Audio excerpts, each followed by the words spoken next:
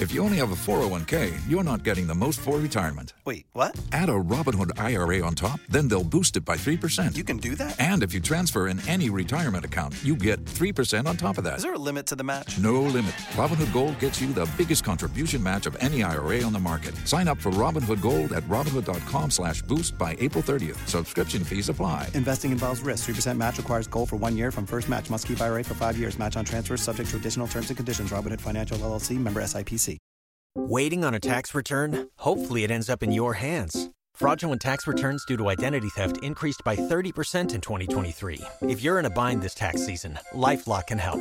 Our U.S.-based restoration specialists are experts dedicated to helping solve your identity theft issues. And all LifeLock plans are backed by the $1 Million Protection Package. So we'll reimburse you up to the limits of your plan if you lose money due to identity theft. Help protect your information this tax season with LifeLock. Save up to 25% your first year at LifeLock.com/aware.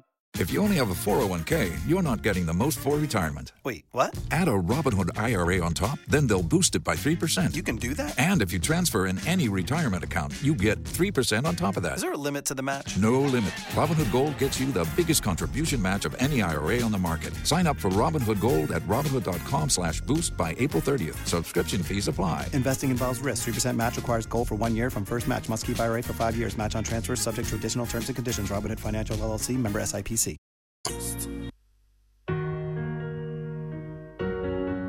Miss Vio. It's the time of the day when all seems okay. It gets better when I hear you play. I keep begging for more emotions they soar as you take me on that Lexus tour. When I'm going home, it's drive time on joy.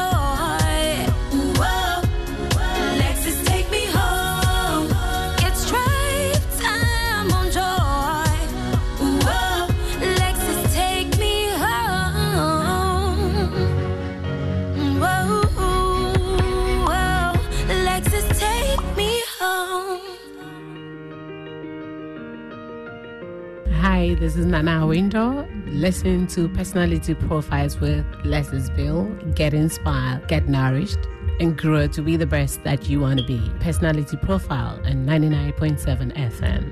I love it. Hi, this is Mr. Simons. Keep listening to Personality Profile with Lexus Bill. This is the program that inspires you and brings you very close to your role models. Hi, this is Nadia Antano, Miss Ghana 2013. Keep listening to Personality Profile with Lexus Bill every Thursday at 7 p.m. on Joy FM and be inspired.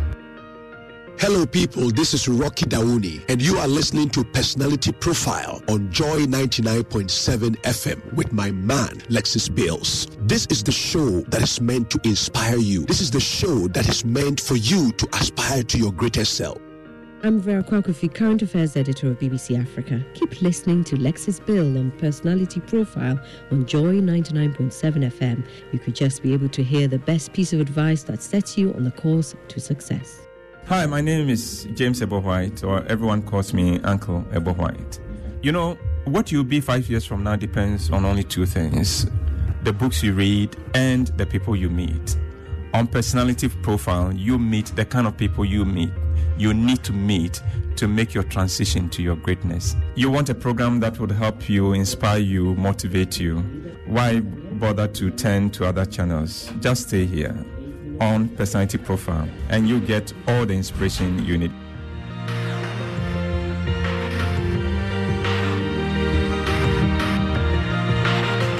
Yeah, you can be the greatest, you can be the best. You can be the King Kong banging on your chest. You can beat the world, you can beat the war. You can talk to God, go banging on his door. You can throw your hands up, you can beat the clock. Yeah. You can move a mountain, you can break rocks. You can be a master, don't wait for luck. Dedicate yourself and you can find yourself. Standing in the Hall of Fame. Yeah. And the world's gonna know your name. Yeah. Cause you burn with the God's flame. Yeah. And the world's gonna know your name. Yeah. And you'll be on the walls of the Hall of Fame. You can go the distance, you can run the mile. You can walk straight through hell with the smile. You could be the hero, you could get the gold. Breaking all the records they thought never could be broke. Yeah, do it for your people, do it for your pride. Are you ever gonna know if you never even try? Do it for your country, do it for your name. Cause there's gonna be a day when you're living in the Hall of Fame. And the world's gonna know your name. Cause you burn with the brightest flame. And the world's gonna know your name.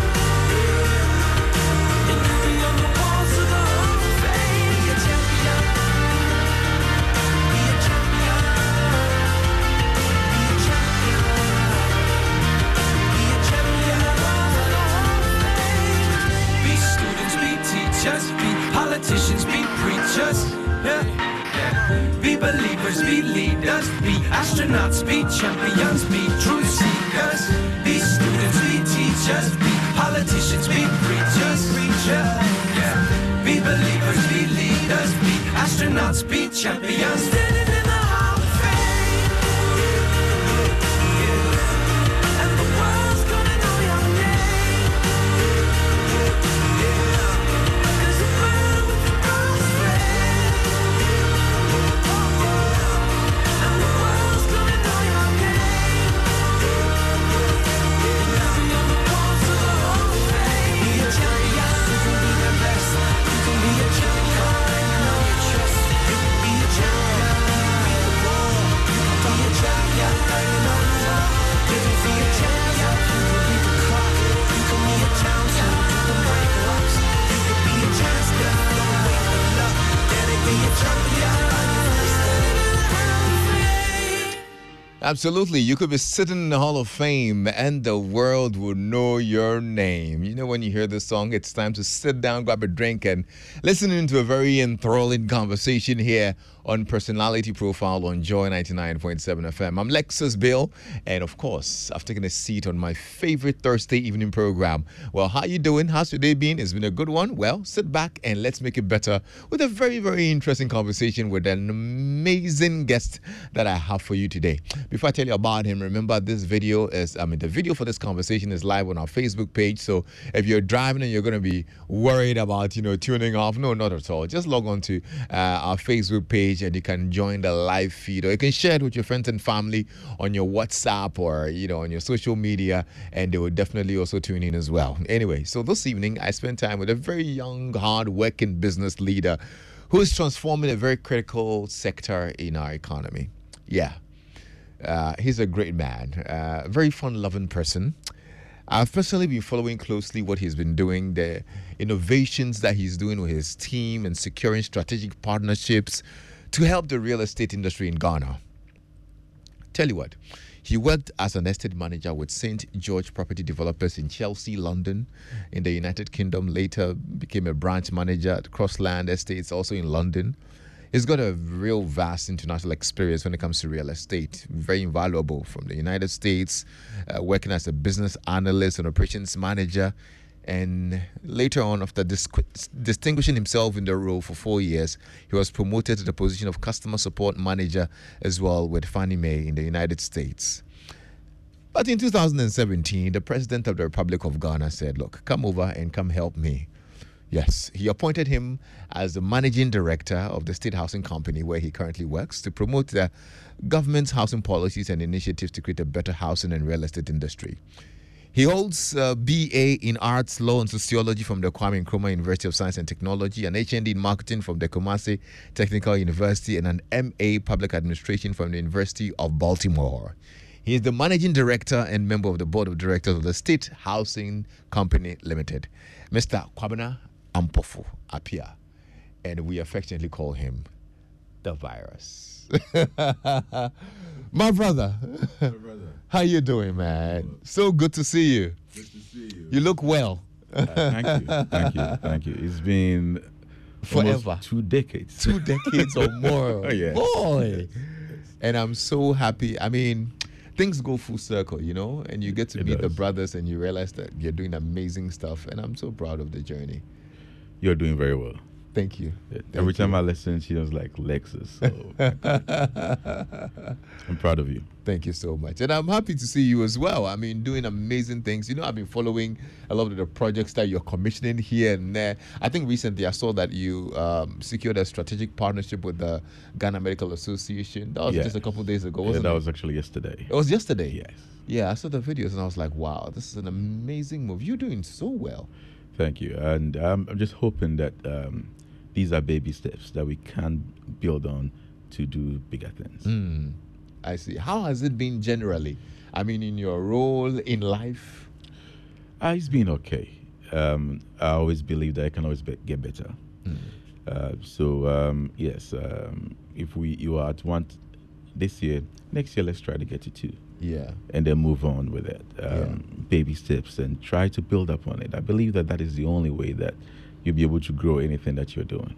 Are you content with the steps you're taking? Are you content with how far you've come personally and also with your organization? I believe we can do more. I'm satisfied, but I believe that there's more room for improvement. There's so much that we can do that we've not done yet, and I believe that we can still push forward and do much better. No, I was particularly impressed with the Ghana Medical Association bid, providing about 200 homes, affordable homes for young health professionals and whatnot. Give me a bit of insight into that. So, Lexus, I've always believed in that. I mean, housing is a human right, and in Ghana, we have to be able to change the way that we provide housing to Ghanaians. If you are born in Ghana as it is now, basically, before you move into your own home, for most of us, for most people, you'll be paying 2-3 times home. I mean, what other people in other jurisdictions would be doing. Because, for example, Lexus, if you, a young graduate from Kwame Nkrumah University, if he is lucky to get a job, then you have to rent. Then you would have to look for land to buy. Yeah. Then have to now build gradually. As the person is doing that, they're also renting. So basically, they're paying twice for their house. That's true. And I've always believed that is something that we should be moving away from and get into a space where a young person who wants to be able to own their own home should be able to pay once for their home. And so in the last 6 years, some of us have been pushing for a change in that paradigm where young people are able to get affordable homes, and especially with affordable mortgages. And I'm happy that now we are at a point where we have that going forward, where we have the National Affordable Mortgage Program and the National Affordable Housing Program working hand in hand, whereby young people can be able to get mortgages at a very low interest rate for a long period of time. So they'll be able to get a home early in life and then pay over time. I see a lot of people, when they are close to retirement age, their number one stress is, where am I going to retire to? That is how come you see a lot of people in their 60s who are looking for extensions in their contracts, etc. I mean, I've worked in countries where people 2-3 years before their retirement, they're actually writing that, can I retire early? Because they want to go home and enjoy what they've been able to travel the world when they were still young. But in our part of the world, it's actually the other way around. When you have people trying to reduce their age, they're trying to get it right for extensions. You could see frustrations in people's faces. And if you speak to them, mostly it's because of housing. Okay. And that is something that, if for anything, the last 6 years, I would say that being able to move away from that to actually start something like that is something that pleases my heart. It's something that gives me satisfaction. That at least, if we build upon it, we'll be able to have a better housing industry in this country. I'm sure you've had a very long day with work. Let me not switch you into work mode, because I know when you start firing work mode, I'm very passionate about housing. So if you go there, we will go there eventually. But let's get to know you a bit more. And really, that's the focus of this conversation, because some of us know how how the journey probably, well, maybe some part of the journey from Kumasi and whatnot, your friends and family in Kumasi. I mean, you're a popular guy in Kumasi. I mean, the Ashantis love you. Osei loves you. So let's get to the story. Get to know a bit about you, your growing up and all. Were you born in Kumasi? Were you? Yes, I was born in Kumasi. I was born in Konfonochi Teaching Hospital in Bantama. Oh, okay. Actually, my mom at that time was working with the Ministry of Health as a pharmacist. Okay. So we lived in Bantama Nurses Quarters. Oh, right. That was my first couple of years. Yeah. And then we moved to Denyame, just down the road. Mm-hmm. And then later on down to Santasi. Right. And that's where I lived till I moved out of Now I understand why you've quickly secured a partnership with the Ghana Medical Association. That did not really inform it, but I come from a medical family. Okay. Most people in my family are either doctors or pharmacists. Okay. We now have one nurse. So I come from a very medical family. I think that influence is probably from my parents, who are both in the medical field. So it is. I think I'm the dark horse. I'm the odd one. I'm wondering why you are not there, because I mean, Dr. Ampofo, what's up? So it's a long story. I think when I went to Pukuari school, and for my O levels I was doing science. That's because I was expected. I mean, everybody was expecting me to become either a pharmacist or a doctor. And my interest at that time was more into entertainment in terms of event organization. Yeah. Because every event that you see in Kumasi, I'll be there. Don't make it sound too posh. Every party. Yeah,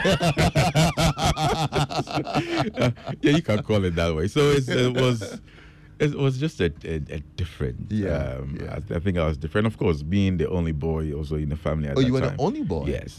With how many girls? Two. Okay. So my little sister, Waiting on a tax return? Hopefully it ends up in your hands. Fraudulent tax returns due to identity theft increased by 30% in 2023. If you're in a bind this tax season, LifeLock can help. Our U.S.-based restoration specialists are experts dedicated to helping solve your identity theft issues. And all LifeLock plans are backed by the $1 Million Protection Package. So we'll reimburse you up to the limits of your plan if you lose money due to identity theft. Help protect your information this tax season with LifeLock. Save up to 25% your first year at LifeLock.com/aware. If you only have a 401k, you're not getting the most for retirement. Wait, what? Add a Robinhood IRA on top, then they'll boost it by 3%. You can do that? And if you transfer in any retirement account, you get 3% on top of that. Is there a limit to the match? No limit. Robinhood Gold gets you the biggest contribution match of any IRA on the market. Sign up for Robinhood Gold at Robinhood.com/boost by April 30th. Subscription fees apply. Investing involves risk. 3% match requires gold for 1 year from first match. Must keep IRA for 5 years. Match on transfers subject to additional terms and conditions. Robinhood Financial LLC, member SIPC. She's a doctor. My big sister is. I mean, they're all in the science, following after my parents. So, being the boy, everybody was like, okay, he's gonna be either a doctor or a pharmacist. Yeah. And I remember the first time that I told my mom that, look, I don't think medicine is really my. You told her that? Yeah, I told her that. I was like, look, whether you like it or not, that's what you're gonna do. Wow. So it was kind of that was how it was then. Yeah. Going to the sixth form, I switched at that time because it got to a point in school I was actually, because my interest wasn't there at all. Yes. But where did you pick that interest in entertainment from? A few weeks ago I was actually discussing this back with my dad, and he was like, where did you get this from? And I was like, look, it's not me. I think that even in my family, I mean, if you look at one of my uncles, even though he was, he did all the science and all that, he was still a DJ. Okay. I mean, my little sister, who's a doctor, she's the one organizing everything at the hospital now for them. So even though she's a doctor, she's still an organizer. She still likes entertainment. Right. My little cousin, William Donko, I mean, he's a brilliant sharp chap. I used to be a DJ in Accra. I mean, it's something that I think is somewhere in the blood that we've not really harnessed. Yeah, I think they were trying to suppress it, but you brought it out. Yeah, so, no, even before me, I mean, even my elderly uncles, I mean, they were still doing it. But I think because at that time, back in the day, to be respected, you have to either be a doctor, a pharmacist, or so that was what we were all being pushed to do. But I think I survived. in fact, you were a rapper. Oh, come on, that's yeah. I used to rap. You used to. I used to. I remember some of the bars. I think we should give you a microphone right now, right? No, you need to do more than that. Well, but really? I mean, it's. I used to. I mean, I've always thought. I mean, there were times that I thought. I even thought about. Oh, one day maybe I'll come up with a rap album. Oh, is it? Oh yeah, I did. You thought about it? That my friends at that time were talking about CDs Kwabena, talking about all those people. That was all that we used to do. Yeah. They would come back, back on campus in my room. We would do mixes and stuff. Yeah. I mean, that was. You need to give us a freestyle. Honestly, this one. I need to maybe let's do that at the end of the show. At the end of the show, okay. We'll sign out with a freestyle because I know it's still in the blood and you're passionate about entertainment. I think it was just a couple of weeks ago that I saw that you met some of the musicians in Kumasi with His Excellency. Yes. The Vice President? That was the Vice President's wife. Samira. Yeah, once in a while when I go back home. Yeah. I mean, I think that there's a lot that we can do to help with that, with the craft, with entertainment industry in Ghana as a whole. And so I still keep in touch with especially my American boys. I think there's a lot that we can do. Absolutely. There's a lot of guidance that we can pass on. There's learnings that we learned along the way that believe that we can support them coming up so that they don't have to relearn some of the experiences. No, I'm happy that people like you recognize that they need the support because, I mean, they're doing a lot, especially the American boys, like you're saying. Oh, yes. I think earlier this year, the Grammys released the genres and there's Ghanaian drill in there. And these guys have been championing this for a little bit. Oh, yes. So they need a bit more support to... They need the support. Yeah. They need the exposure. They need the guidance. Right. And I believe that, I mean, and I'm not being biased, but I believe, when it comes to rap music, it's Kumasi. Oh, my goodness. You're about to start a debate right now. A debate that I know CDs Kwabena and Stone and the boys will be excited about. Oh yes. Because there's so much talent in Kumasi. There's so much talent. I mean, I worked, of course, on radio in Kumasi for a long time, and of course we helped harness a lot of the young people. So I know that how passionate they are about entertainment, about rap, about music, and the talent that's in Kumasi. So I totally agree with you.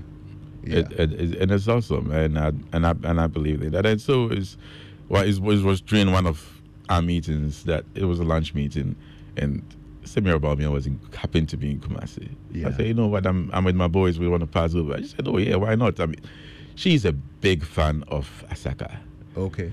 So when I said I was with J Bad and all those, it was like, look, I'm coming. Wow. So she came. We had a very good conversation, and we are carrying on. And I believe that that's some of the exposure that people who are rap musicians in Accra might take for granted, but in Kumasi you don't get that very often. Yes, that's true. Anyway, was it during that era, your OWAS era, that you got the name Virus? Actually, it wasn't. That was a little bit after OWAS. Okay. It was chanced on by me with that.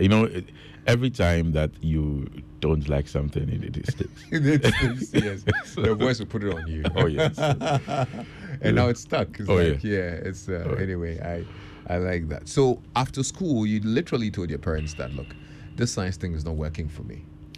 Yes, and my dad, who's listening to us now, he agreed. He was like, look, it's not everybody that go for your passion. Yeah. But were you doing well in school? Oh yes, I was. Brilliant student. And exactly, and I always say this, that the fact that somebody is getting all A's, especially the person is getting all A's in everything, it doesn't mean that the person has to be a doctor. Okay. The fact that somebody's doing well in school does not mean that this is where they're supposed to be. Of course, I mean, in nowadays, now it's a bit, their teaching now has changed, but You can actually take a book, chew everything, go and write an exam and pass. It doesn't mean that is your passion. Right.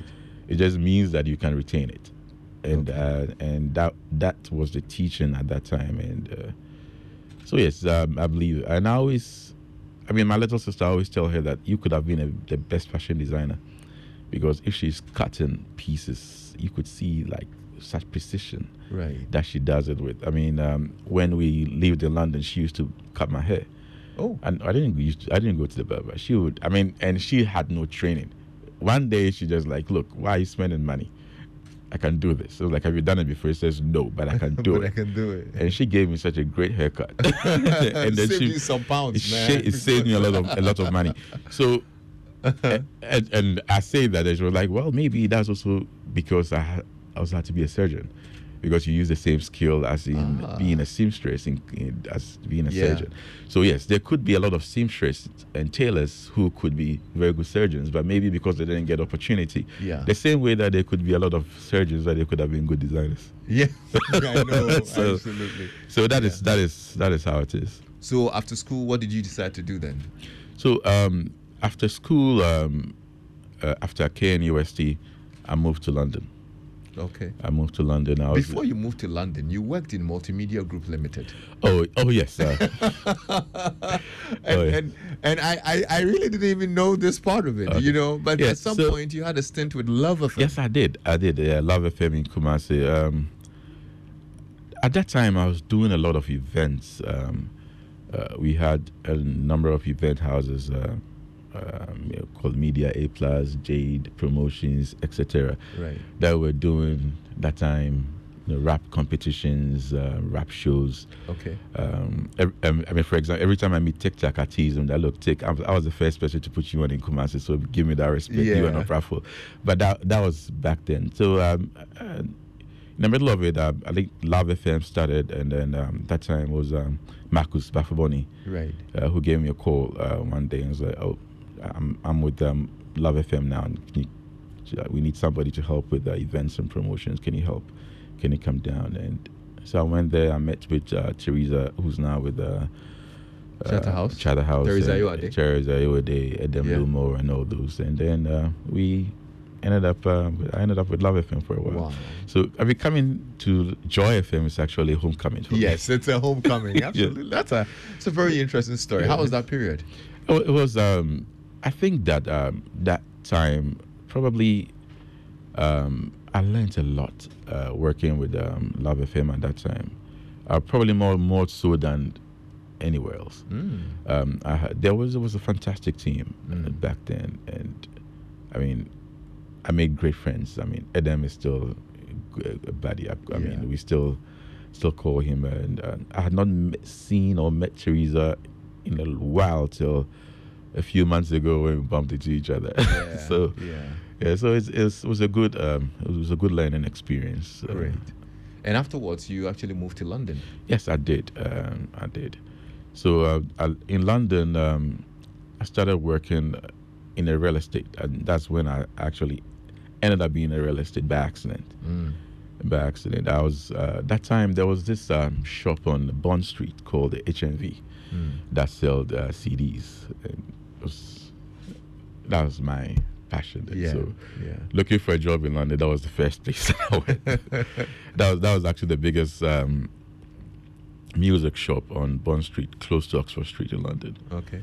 And so that was where I was working, and I met a gentleman there who happened to own a real estate company, and he gave me his number out of the blue at that time, because he needed some support, and I did help him there. So, and then he called me for a few weeks after. He's like, look, he never called.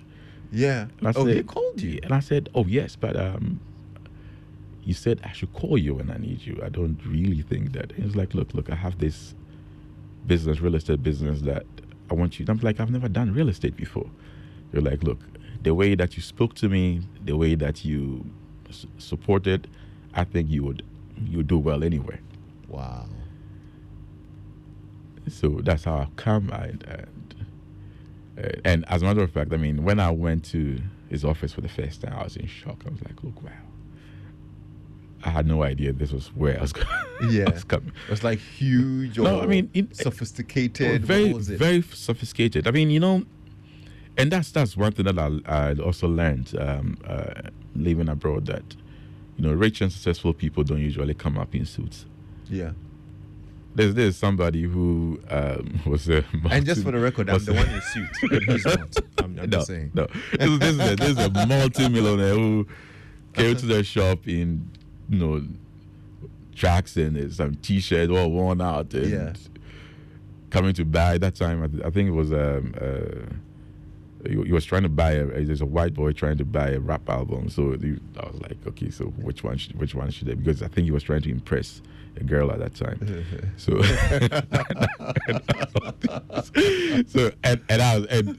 I did not think that he was, but then again, you don't judge a book by the cover. Yeah, that was a lesson then. Yeah.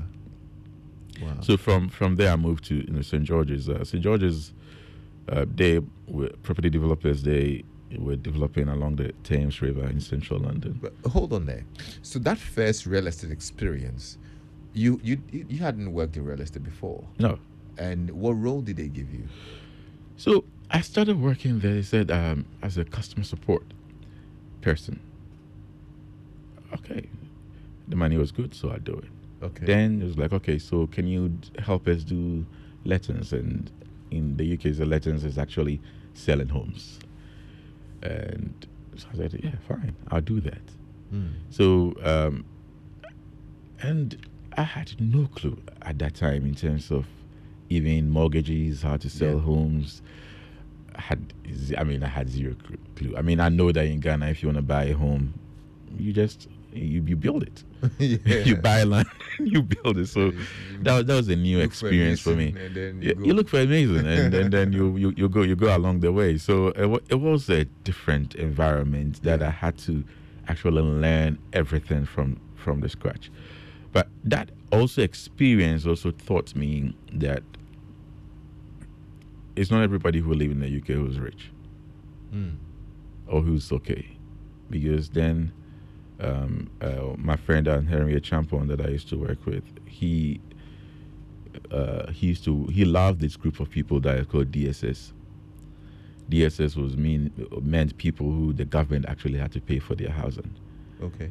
So these are people who basically, if the government don't pay for their homes, they will be homeless. Mm-hmm.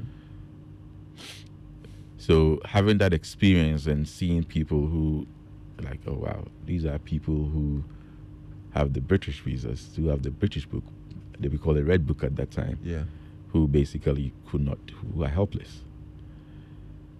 So that was also another, light bulb moment, that because that time when you were in Ghana, when you were in Kumasi, you think that once you get abroad, everybody is okay. Yeah. But then you have, that there's millions of people in the UK who are not okay. Mm-hmm. Mm-hmm. Who are not okay, and it's humbling, and it's not different when you move across the pond. Waiting on a tax return? Hopefully, it ends up in your hands. Fraudulent tax returns due to identity theft increased by 30% in 2023. If you're in a bind this tax season, LifeLock can help. Our U.S.-based restoration specialists are experts dedicated to helping solve your identity theft issues. And all LifeLock plans are backed by the $1 Million Protection Package. So we'll reimburse you up to the limits of your plan if you lose money due to identity theft. Help protect your information this tax season with LifeLock. Save up to 25% your first year at LifeLock.com/aware. Tax day is coming. Oh, no. But if you sign up for Robinhood Gold's IRA with a 3% match, you can get up to $195 for the 2023 tax year. Oh, yeah. Sign up at Robinhood.com/boost by tax day to get the biggest contribution match on the market. Subscription fees apply. Investing involves risk. 3% match requires gold for 1 year from first match. Must keep IRA for 5 years. Robinhood Financial, LLC, member SIPC. To the U.S. Mm-hmm. I remember my first walk in Washington, D.C., and I saw people like begging on the street. I was like, I see yeah. My colleague was like, look, there are probably more homeless people in Washington, D.C. than in the whole of Ghana. Yeah. And so it was also another, light bulb moment that it's like, okay, so where the environment that you are in, you have to take advantage of it and make good use of it. Otherwise, you could be anywhere, but you could still be, you could still not be okay. Interesting. Well, if you're just joining in, this is Personality Profile here on Joy 99.7 FM, and this evening I'm spending time with the Managing Director of the State Housing Company Limited, Mr. Kwabena Ampofo Appiah. We call him Virus. And he's got a very interesting life story. Now, you moved to the UK a bit, spent a bit of time in the US, studied in the US as well, right? Yes. I think you did public administration at the time. Yes. And now from the science, you went into real estate and you are now in public administration. What informed that choice, of course? So it actually, I decided to do public administration, I think it was somewhere in 2009, 2010, when one of my mom's very good friends, she's Dr. Dosia Saka. I was actually going to do an MBA, and then she was like, "Look, you seem to be very interested in politics.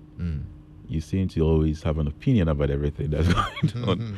Why don't you do public administration rather than an MBA?" And like at that time, I did not even know there was a course called public administration. So I started researching it, and said, okay, and I found it very interesting. I found it, so I decided to, okay, let me see. But at what point did the love for politics come in? I think politics has always been, I've always had the love for politics. I mean, I did student politics back in my day at KNUST and even at K-Poly. And so it was something that I've always been interested in. But I've always been the advocate person. Okay. I've had never been the person who is the want to be in leadership in politics. Back in when I was in the university, I mean, almost all my friends always like, you would never ever contest for anything, but you're always in everything. I was like, well, I'm here to make sure you do the right thing. Yeah. And so I'm interested in the politics, but I was never ever interested in being in the political leadership per se. And it's something that I still struggle with. It's not something that I'm... So at the point that you decided to pursue public administration, you were certain that, look, I'm getting into politics full time? Not really. Not really. It was more about curiosity than anything else. I wanted to understand how politicians think. Okay. That was what drove me into it. I wanted to understand why certain things happen. I had close encounters at that time with a lot of people, especially who were in leadership in Ghana in 2009, there about 2010, and I was like, okay, so I wanted to understand how the politics work. Okay. And that's why it was more about curiosity and trying to get to know the bureaucracy, how the bureaucracy works, how things move in the back end. And now you're knee deep in it because in 2017, the president appointed you as the MD for state housing. Yes, and that's... Were you in Ghana at the time? No, I was not. That time I was working with Fannie Mae. Fannie Mae is the full name is the Federal National Mortgage Association. This is the biggest real estate in the world. It's a Fortune 500 company. Fannie Mae has about 70% of the real estate market in the United States. So I was working in the head office in Washington, D.C. And so when the president won, that was when I was asked to come down to Ghana. But you had a very good job at Fannie Mae. Oh, it's... Or it wasn't that good? I think that's probably the most difficult decision that I had to take in my life. Moving from UK to US wasn't that much of a... Yeah. And that time, look, I was a young boy or a young man. Fannie Mae is probably the most sought after job in the United States. And then you have it. You've been able to rise through the ranks. You get to a position, and then there's this opportunity to come to Ghana. And so, and then you know that, look, you have a big mouth. You have an opinion and everything. You are the one who is criticizing everything. I actually helped draft the infrastructure part of the MPP manifesto in 2016. So now it's okay, come and, execute the show ideas. Come and show working. show working. Show working. So at that time, you have a young family, and then you have relaxed that, look. It was you were married at the time. Yes, and they were with you there. Yes, my daughter at that time was just 2 years old. Wow. So it was like, okay, so, and then leave and everything. I remember the first time that I went to work, and I told my colleagues that I have to go to Ghana to do this. The first reaction was like, you must be out of your mind. And as a matter of fact, that at a point I thought I was out of my mind. Wow. But then I've always liked challenges, and it was a challenge that I was. So what was the deal breaker for you in terms of moving to Ghana? I don't think there was a deal breaker per se. My point was, okay, so now you've done real estate in the UK, you've done it in the US. I joined Fannie Mae at a point where Fannie Mae was under conservatorship. Basically, it was going bankrupt. The government had to bail them out. I joined a team that the tax was bring the company back to profitability. That time, I mean, if you Google Fannie Mae in 2007, 2008, and it's all bad news. So, and I remember my first day at Fannie Mae, I just got in, I was given a huge file, a laptop, and I was told that you have 2,000 calls to return. I was like, 2,000 calls from who? It was like, well, 2,000 calls from people in distress, people who are losing their homes, I'm like, how am I going to do this? So that was my fire at Fannie Mae. That was the first day.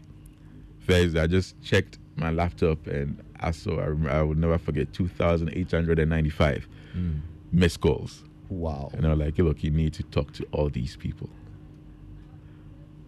and give them options. Find out how you'll be able to save their homes. Give them different mortgage options.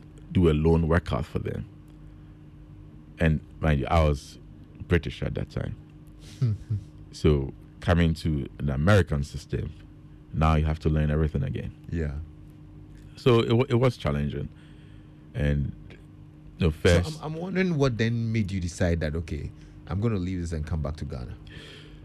Coming to Ghana, my whole thought was, okay, so we don't have a real estate industry as I knew then in Ghana. And this was an opportunity for me to start something. Okay. It was an opportunity for me to also help support it.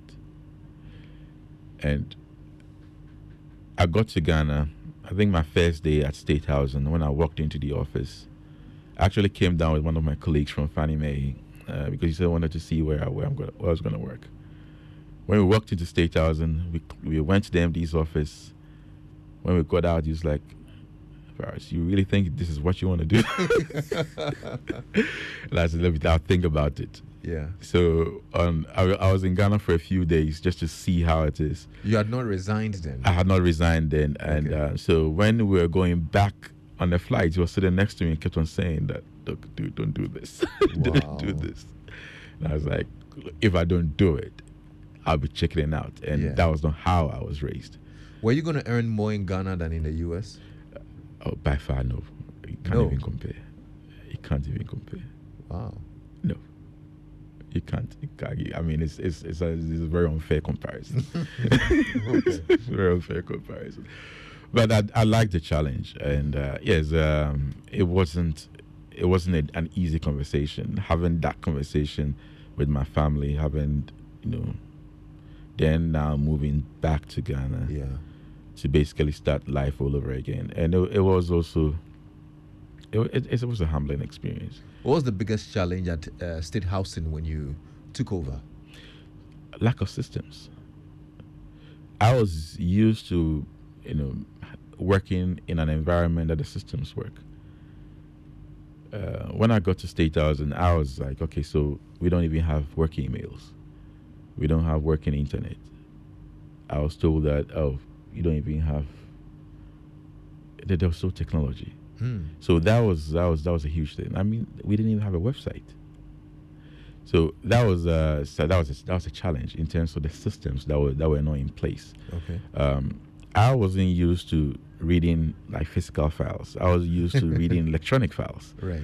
So having to go to the office and seeing 100 files that you have to review, that was challenging for me. Right. In terms of being spoiled, working abroad, and just with a click of a mouse, you'll be able to get every information that you want. But now you have to actually physically have to send somebody to the records room, having to move files and bringing it to you. That was a challenge for me. Was it profitable at the time? Was the company a going concern? I wasn't expecting it to be profitable. I mean, I was told that I was going to head an organization that needed help. That was something that I knew. What I wasn't sure about was the extent. Okay. I knew that there was a company that needed some help, but I didn't know the extent. And when I got in, the first few months, going through the books, listening to all the horror stories, that was when the reality actually hit. That and a part of you was saying maybe your friend was right. I always say he's right and he's wrong. Yeah. But it was. I've not regretted coming. So what kind of leadership style did you have to employ to be able to make it work? So I've always believed that if you're a leader, you are there as a figurehead. You are not. I mean, you are there because you happen to be there by grace.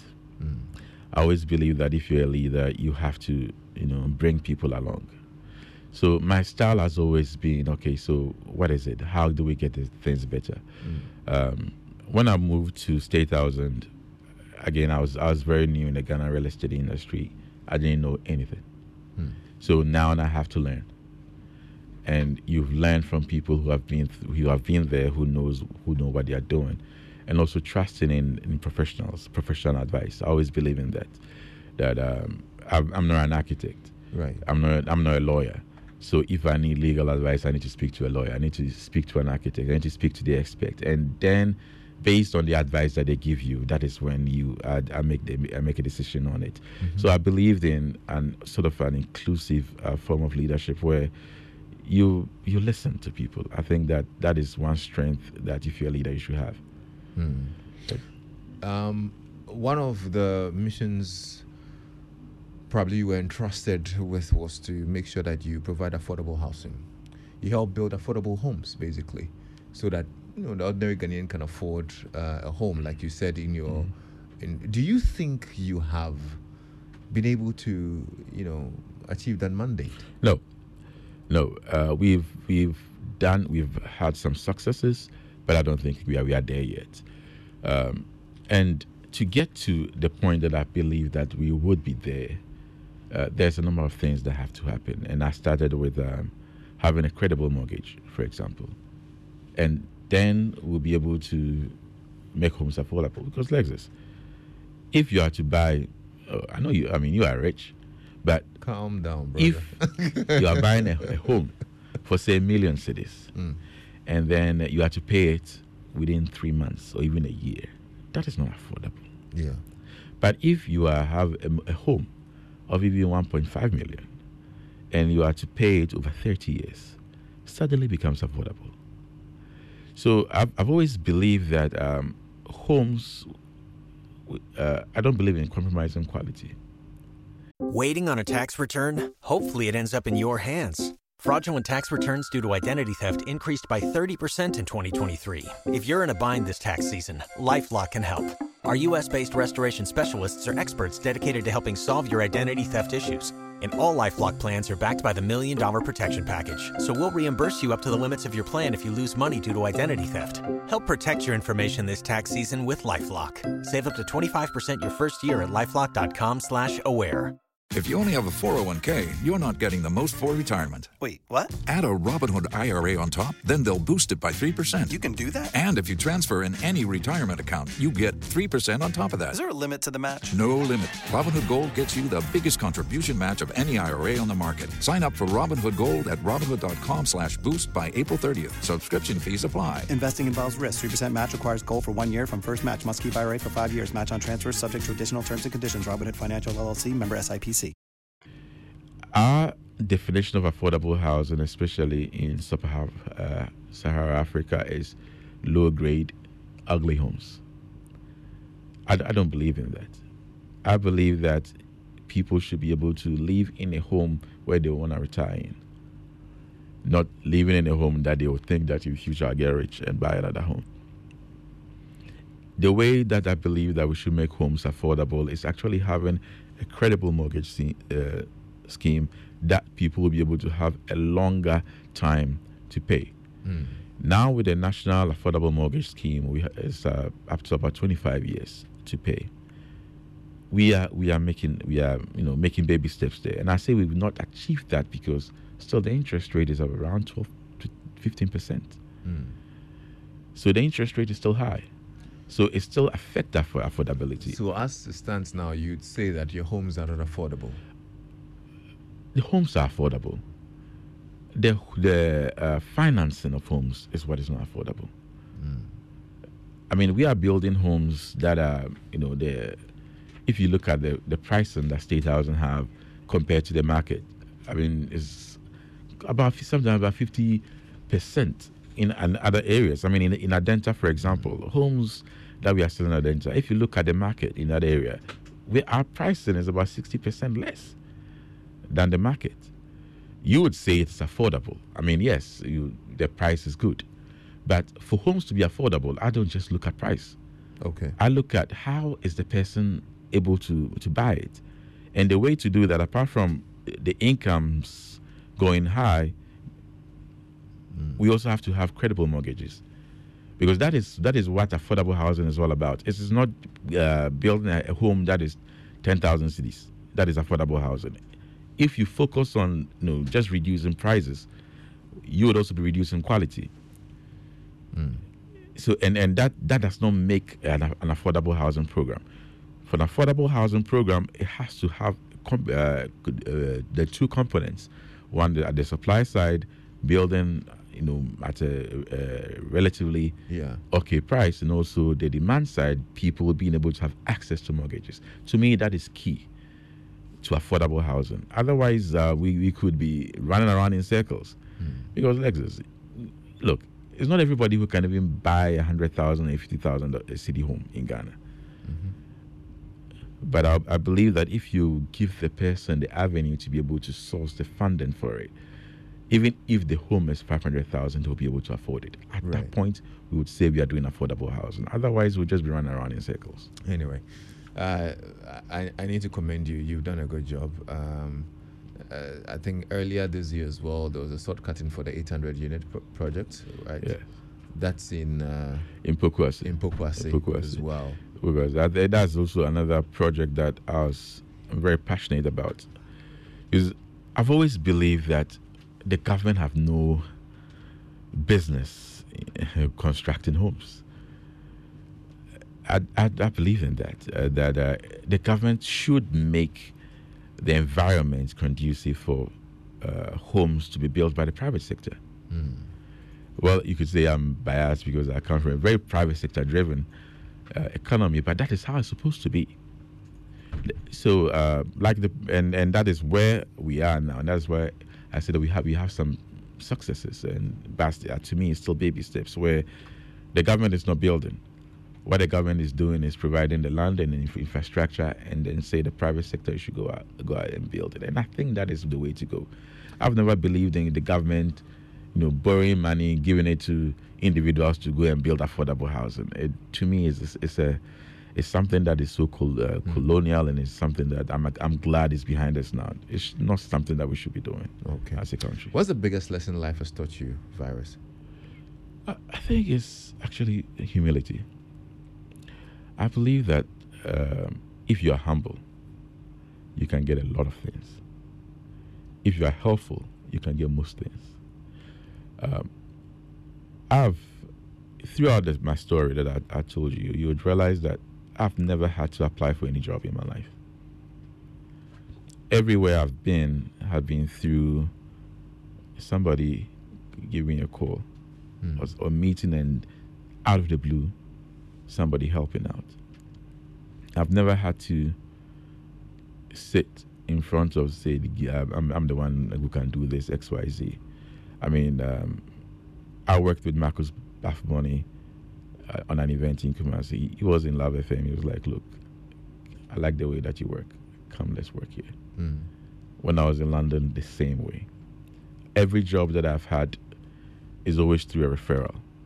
And I believe that if you are helpful, it takes you far. If you are humble, it even takes you further. Wow. And I've also believed that you should always be in competition with yourself. That's something that my grandfather actually, drummed it in my head when I was growing up. It was like, look, the only person who can beat you is you. Nice. If at the end of the year you are doing an assessment and you think that you were better last year than this year, you failed. Then you failed. That's a very profound thing. Yes, you I'm should. glad you shared. Yeah, you should always look to be a better version of yourself. And the way that you do that is to work on yourself. There you go. Man, I mean, you're a gem, honestly, and I'm happy we got to talk today on Personality Profile. You have an amazing story, and I'm glad. Thank you so much. I'm glad. MD of State Housing Company Limited, Kwabena Ampofo Appiah, aka Virus. You have 30 seconds to give us some bars as we wrap up. So let's go. You have the microphone, and then I can hand over to MFA Pao to give us the news. MFA. See, MFA is waiting for you. That's it. Let's go. I just did. Hey, you did MFA freestyle. Oh, that's. Anyway, thank you so much. Thank you so much, Alexis. It's been a pleasure. Yes. Thank you. Stay tuned into Joy 99.7 FM. I'm Lexus Bill. This Personality Profile, and I've been spending time with the MD of State Housing Company Limited, Mr. Kwabena Ampofo Appiah, aka Virus. It's 8 o'clock, and MFR has the latest in news. And tonight, a fire at the OA Travel Terminal at Aveno raised U-turn bags, leaving many passengers stranded. Fire personnel had difficulty gaining access to the terminal after unidentified individuals, incensed by the delay in the fire services response, resorted to pelting stones at the fire tenders. My colleague Faustina Saffo was at the scene. Here's